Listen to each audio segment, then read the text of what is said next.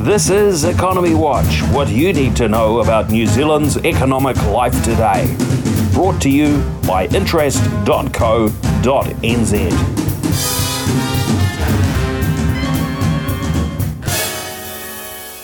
Kia ora and welcome to Wednesday's Economy Watch, where we follow the economic events and trends that affect New Zealand. I'm David Chaston and this is the international edition from interest.co.nz.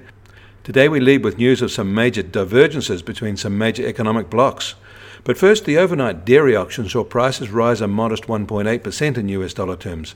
But it was the sixth consecutive gain and took overall prices up to their highest since 2014.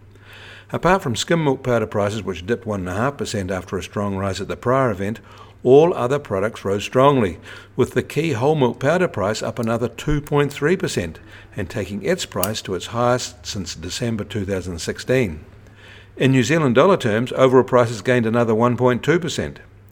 At these new levels, there will be upward pressure on farm gate payout prices, limited by the rising Kiwi dollar.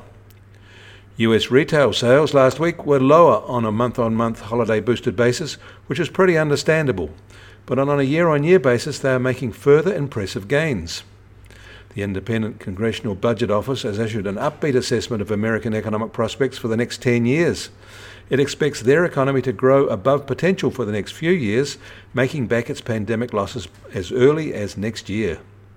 It also expects inflation to pick up along with interest rates, and debt servicing will become a larger burden for them.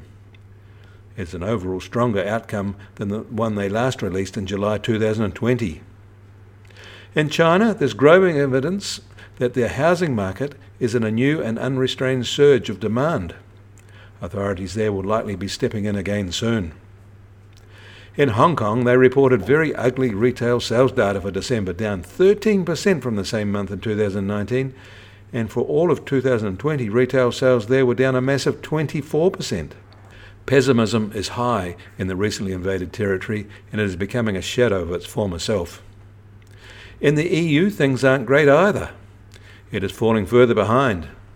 Their third quarter GDP bounce back has faded fast, and in the fourth quarter, they went backwards by 0.5%.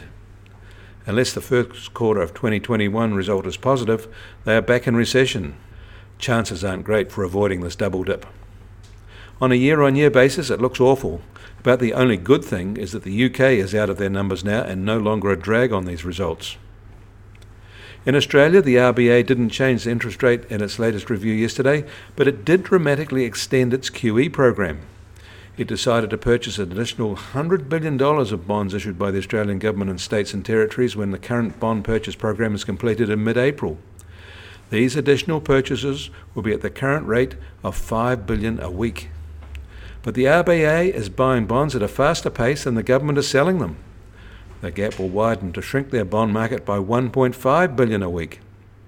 This is a $750 billion market, and the RBA already owns 10% of it.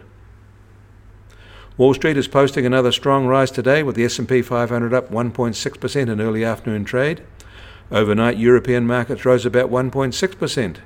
Yesterday, the very large Tokyo market rose 1%, Hong Kong was up 1.2%, and Shanghai gained 0.8%. The ASX 200 rose 1.5% yesterday, while the NZX 50 Capital Index was the outlier, falling 0.4%.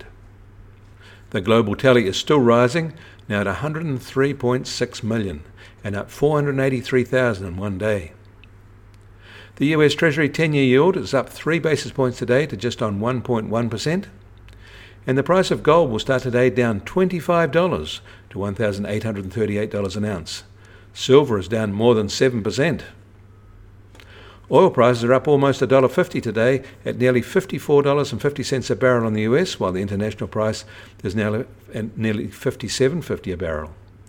ExxonMobil has posted an enormous $22 billion loss for 2020. And the Kiwi dollar will open today little changed, if a little softish, at 71.5 US cents. Against the Australian dollar, we're firmer at 94.3 Australian cents, and it's higher since December. And against the euro, we're just under 59.5 euro cents. That means our trade-weighted index is up very slightly to 73.5. And the Bitcoin price has risen again overnight, and by 6.3%, now at $34,865. You can find links to the articles mentioned today in our show notes. Get more news affecting the economy in New Zealand from interest.co.nz. Kia ora, I'm David Chaston, and we'll do this again tomorrow.